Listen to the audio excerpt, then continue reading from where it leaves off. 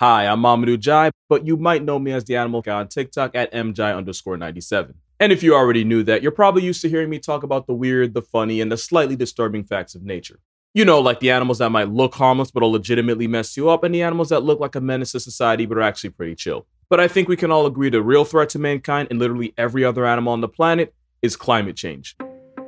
This is No Denying It, the United Nations Climate Action Podcast. In 2020, the UN Secretary General said that the youth of today are showing the world what leadership on climate action looks like, and that they're on the front lines of the fight. One of those climate front lines is actually in this ordinary-looking office. So, one person, let's see what happens. One person starts moving and then we all follow. At first glance, it doesn't look like anything special. There's some people standing around awkwardly, and the chairs have all been rolled off to the sides of the room. Everyone in this room is young. Some have their arms crossed over their chest and some are giggling, but you can tell it's nervous giggling. It's like they know what's coming and they're already embarrassed. They're being led in an icebreaker, and we all know how much we love those. The instructor tells them to move a certain way, so they start to shuffle around the room. They're following one another, but trying not to bump into each other. But like the awkward icebreakers we've all had to go through, it's only to get the group's energy flowing, and eventually the nervous giggling does become actual laughter. Everyone starts to relax, and you can tell people are becoming less self-conscious and insecure around each other. And it might not seem like much, but in the fight to help young people stay hopeful about the climate, this is very much a win. It's a win because the connections they make with each other today will help them build solutions to climate change tomorrow. These folks are participants in Young Climate Leaders, or YCL, founded in Brazil in 2018. The program works with young, hopeful people who might not be able to afford university and help them build a climate career. YCL runs workshops on leadership skills, and they educate participants on the science of climate change. They also host visits to key locations so they can see the process of combating climate change up close. Locations like, for example, Paris. Jimena, why are you so excited? Because the Eiffel Tower está brillando. Oh, which Eiffel Tower, brillando. It's so romantic.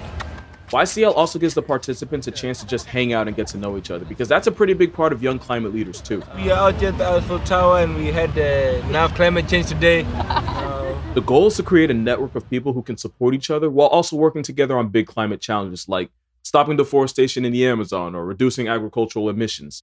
YCL was first started in Brazil to help support young people living in places facing unique issues like income equality, which often tie in with the fight against climate change. But across the world, there's one big challenge that every young person who cares about the climate is currently dealing with. There's a journalist in Brazil, Eliane Brum, that I really like the concept that she brought, that we are seeing with Greta and all these young climate activists, the first generation without hope. This is Cassia Moraes, one of the founders of YCL, and she sees the problem of a generation without hope up close in the program. So what we see is young people from the first time in several centuries that they don't believe that their life will be better than their fathers. And it can be depressing for young people to have to deal with the stress of both finding work and the constant bad news regarding our planet's future. Because it seems like almost every time you turn on the TV and hear something about our planet, it's almost invariably negative. But if you know how serious and real climate change is as a problem, but at the same time that someone is helping you to understand how and what to do, this burden can be softened. And so that's what we try to do in a nutshell. Everyone helping out to carry the burden. That is what Cassia Moraes has set out to do. She spoke with our producer, Rachel Ward.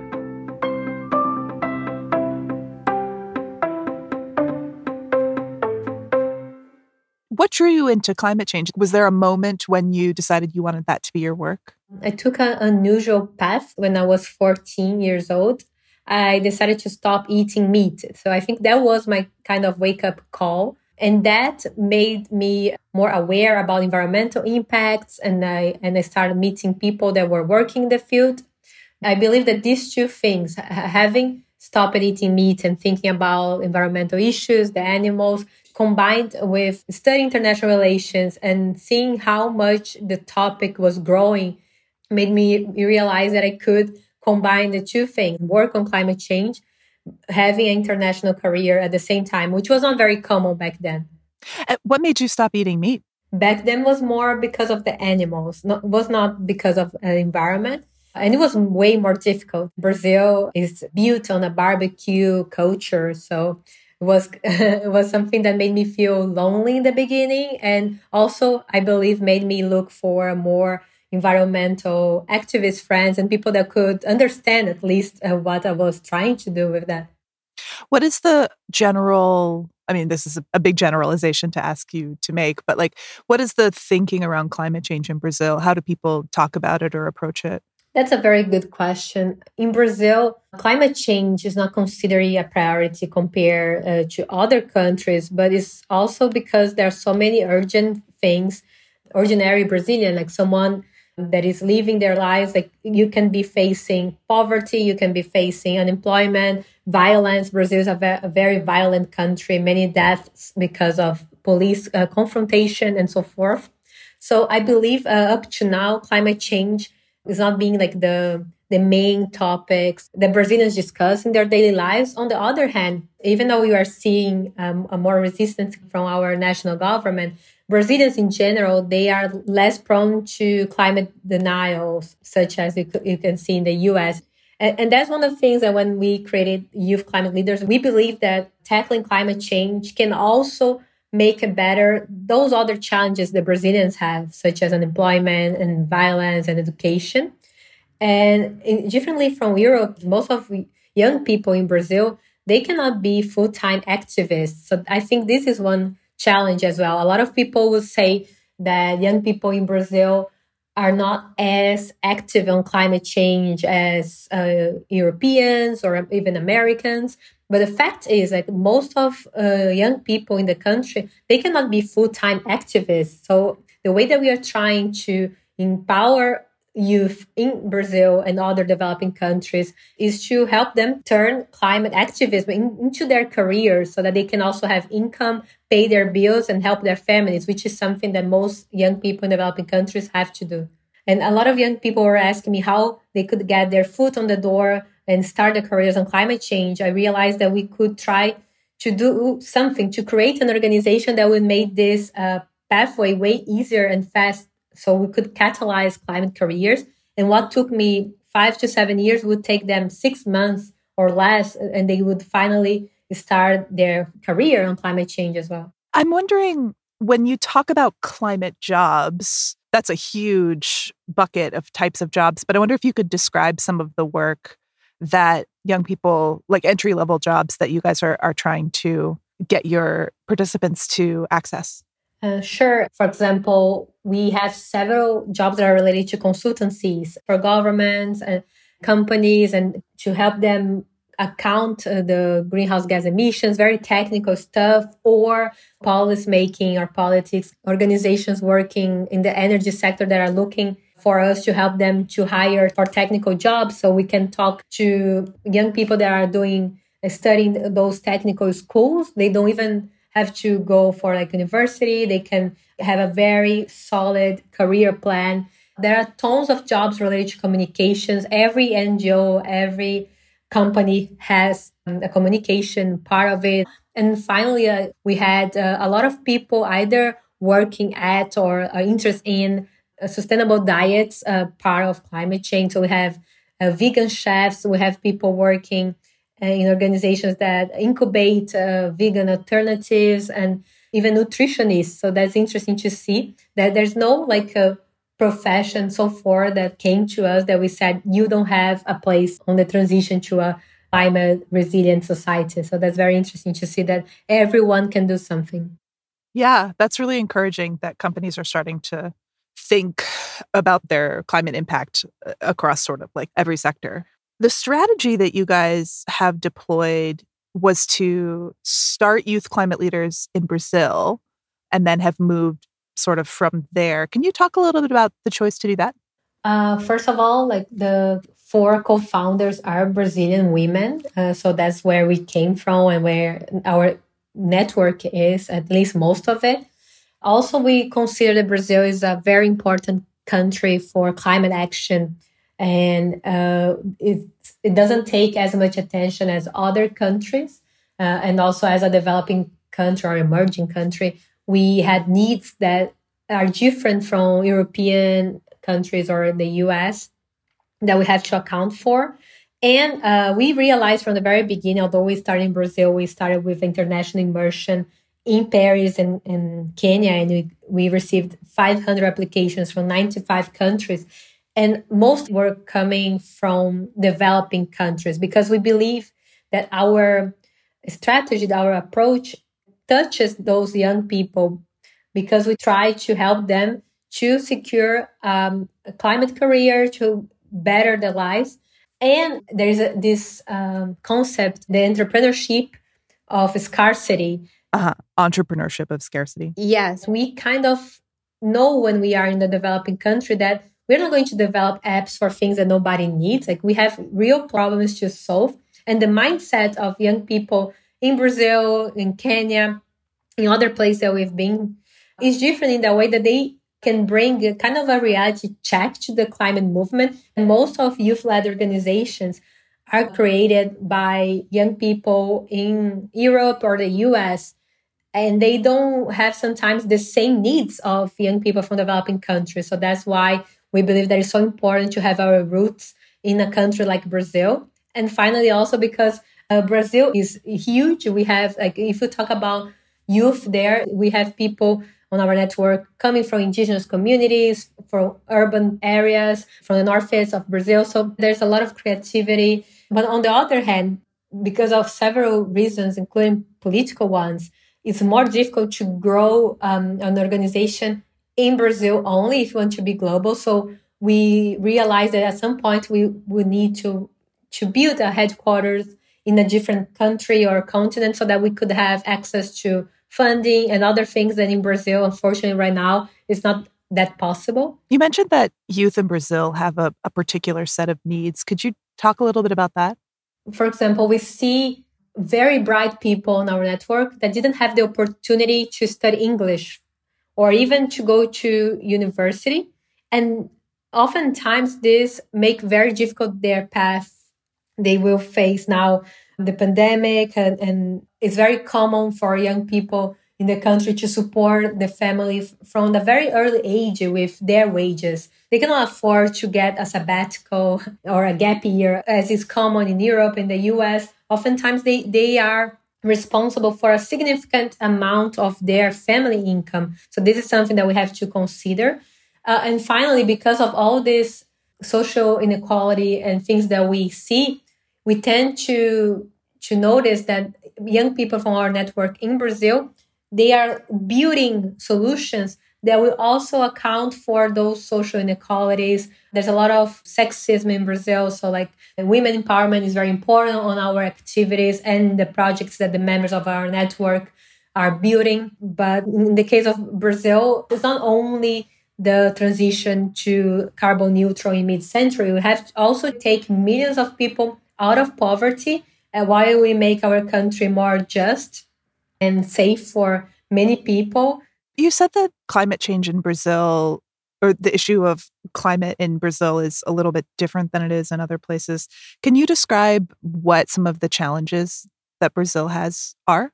I think just to begin with, like our emissions, they are different from most countries where energy is often the main cause of emissions. In our case, most of it comes from forestation, followed by agriculture. For example, in the case of deforestation, if you are a young person in São Paulo, in Rio, how can you curb deforestation in the Amazon? There's a lot of regulatory issues that goes oftentimes out of your hands. The same thing about agriculture is not something that most of people, if they are not farmers, they feel related to. So a lot of things need to change. And what we try to do is to show practical ways of how they can do this through changing the political landscapes and also supporting local, regional governments, policies that will help them to change this scenario. And those emissions are making very few Brazilians rich. And on the other hand, if we talk about the transition to low carbon economies, there is a potential to generate more jobs and other things. So, for example, a study from the World Resources Institute, it's called A New Economy to a New Age, shows that if we implement today the low carbon policies we need, this can result in 2 million more jobs than the business as usual scenario. So the fact is that we can generate more wealth and distribute this better through this transition than just keeping with activities that are not making our population rich, but very few people. I want to talk a little bit about the learning journeys that you do with your participants. What does the curriculum look like to help move from the place of wanting to have a climate career, but not quite knowing how to get into it? For example, in the case of the YSL course, which is the major learning journey that we have right now, we have a combination of a curriculum that starts with a lot of self-knowledge activities combined with project development. And then we go to topics that are emerging topics, such as leadership and the future of work.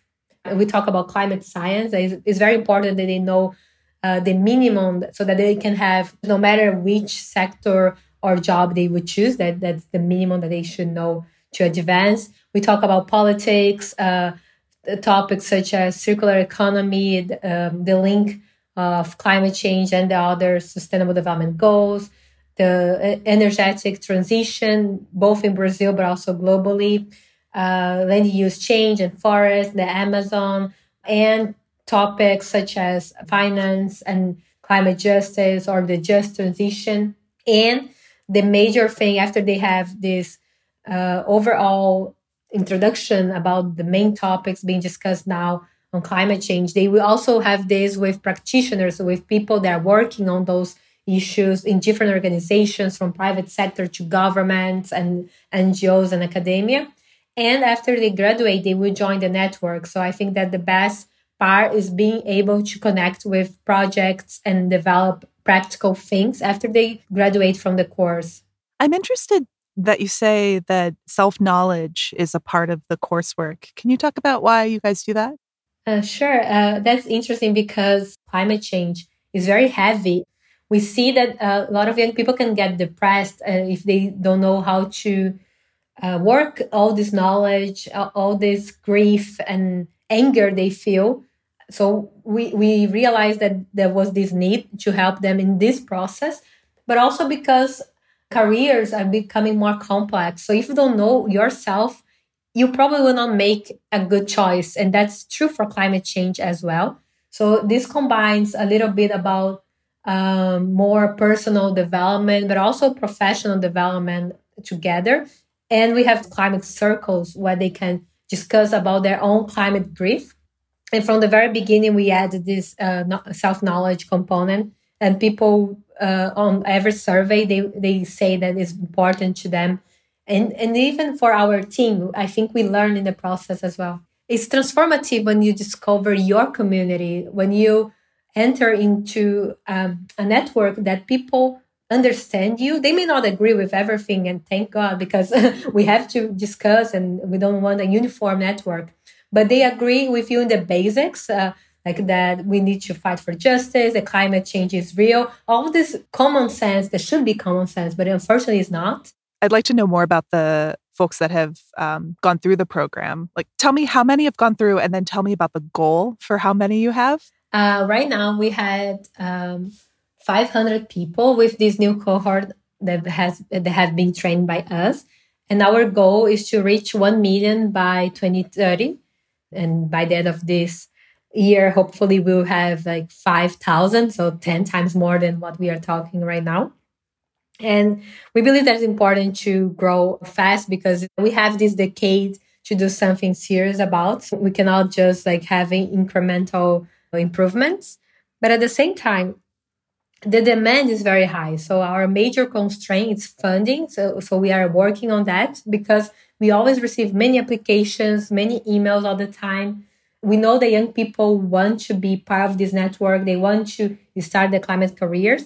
And also, from the very beginning, we decided to give as many scholarships as possible. So an average of 40% of our participants receive some kind of scholarships. And this is very important to increase the diversity of the network.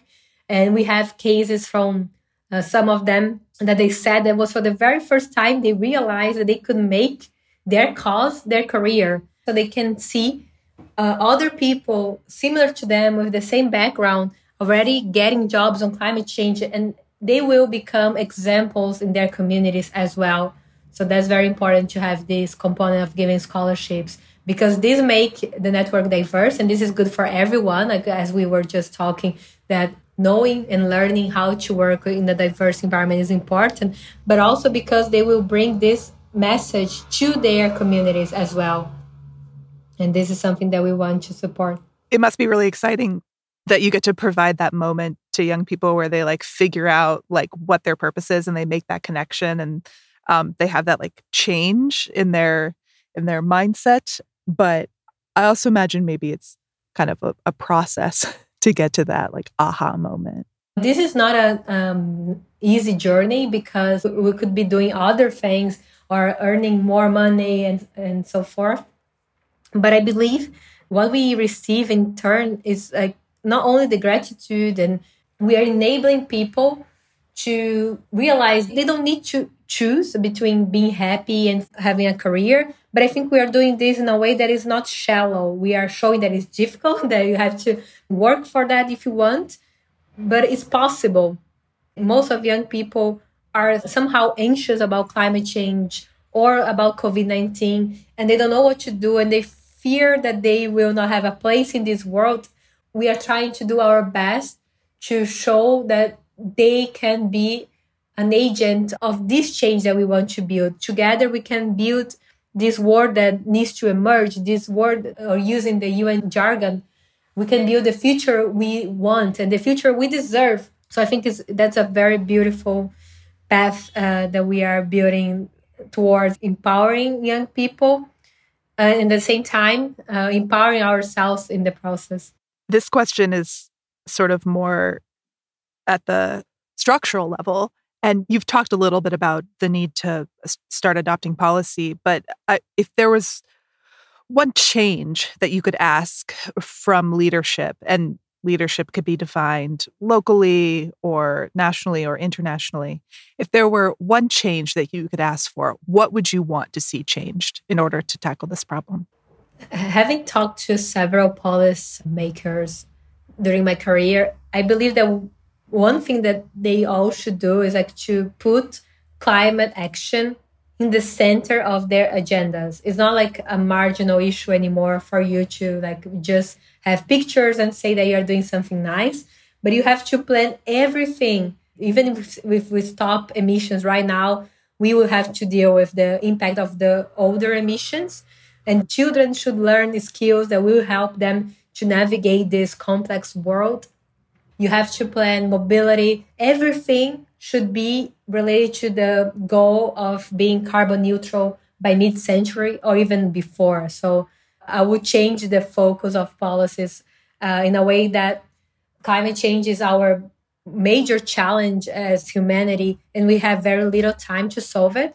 So everyone, either if you're a policymaker or if you are starting your career as an intern, you should wake up every day and ask yourself, what can I do? How can I employ my skills into making this transition that we need?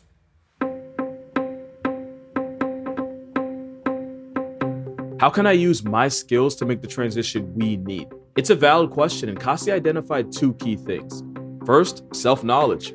Knowing what your skills are and what you bring to the table, as well as what your weaknesses are, is a great first step towards becoming active in the fight for our future. Like if you're a strong writer, but you hate public speaking, you'd probably be better and more comfortable as a letter writer than you would be testifying at a city council hearing. It helps if you take some time to really evaluate yourself and notice what you're great at and the things you feel like you can do better than the average person. And that's how you see where you can contribute.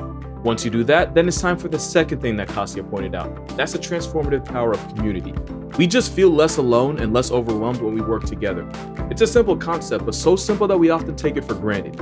Build your own personal network to fight climate change. It doesn't have to be a huge-scale international project like Young Climate Leaders. You can honestly start with something like getting people in your apartment building together to get your building retrofitted for energy efficiency.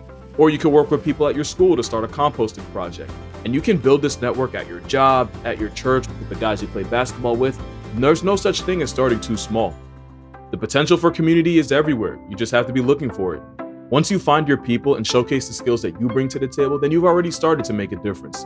It's cool to be part of a team. That's why the Lego Movie made a song about it. Because it's always easier when we do it together. There's no denying it.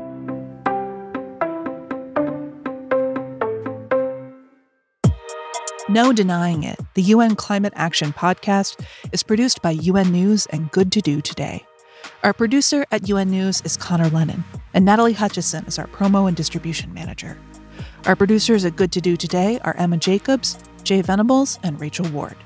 Our managing producer at UN News is Matthew Wells, and our executive producer is Mita Hosali. Keith Frund and Braden Alexander are our audio engineers, and our theme song is by Memory Palace, courtesy of Marmoset.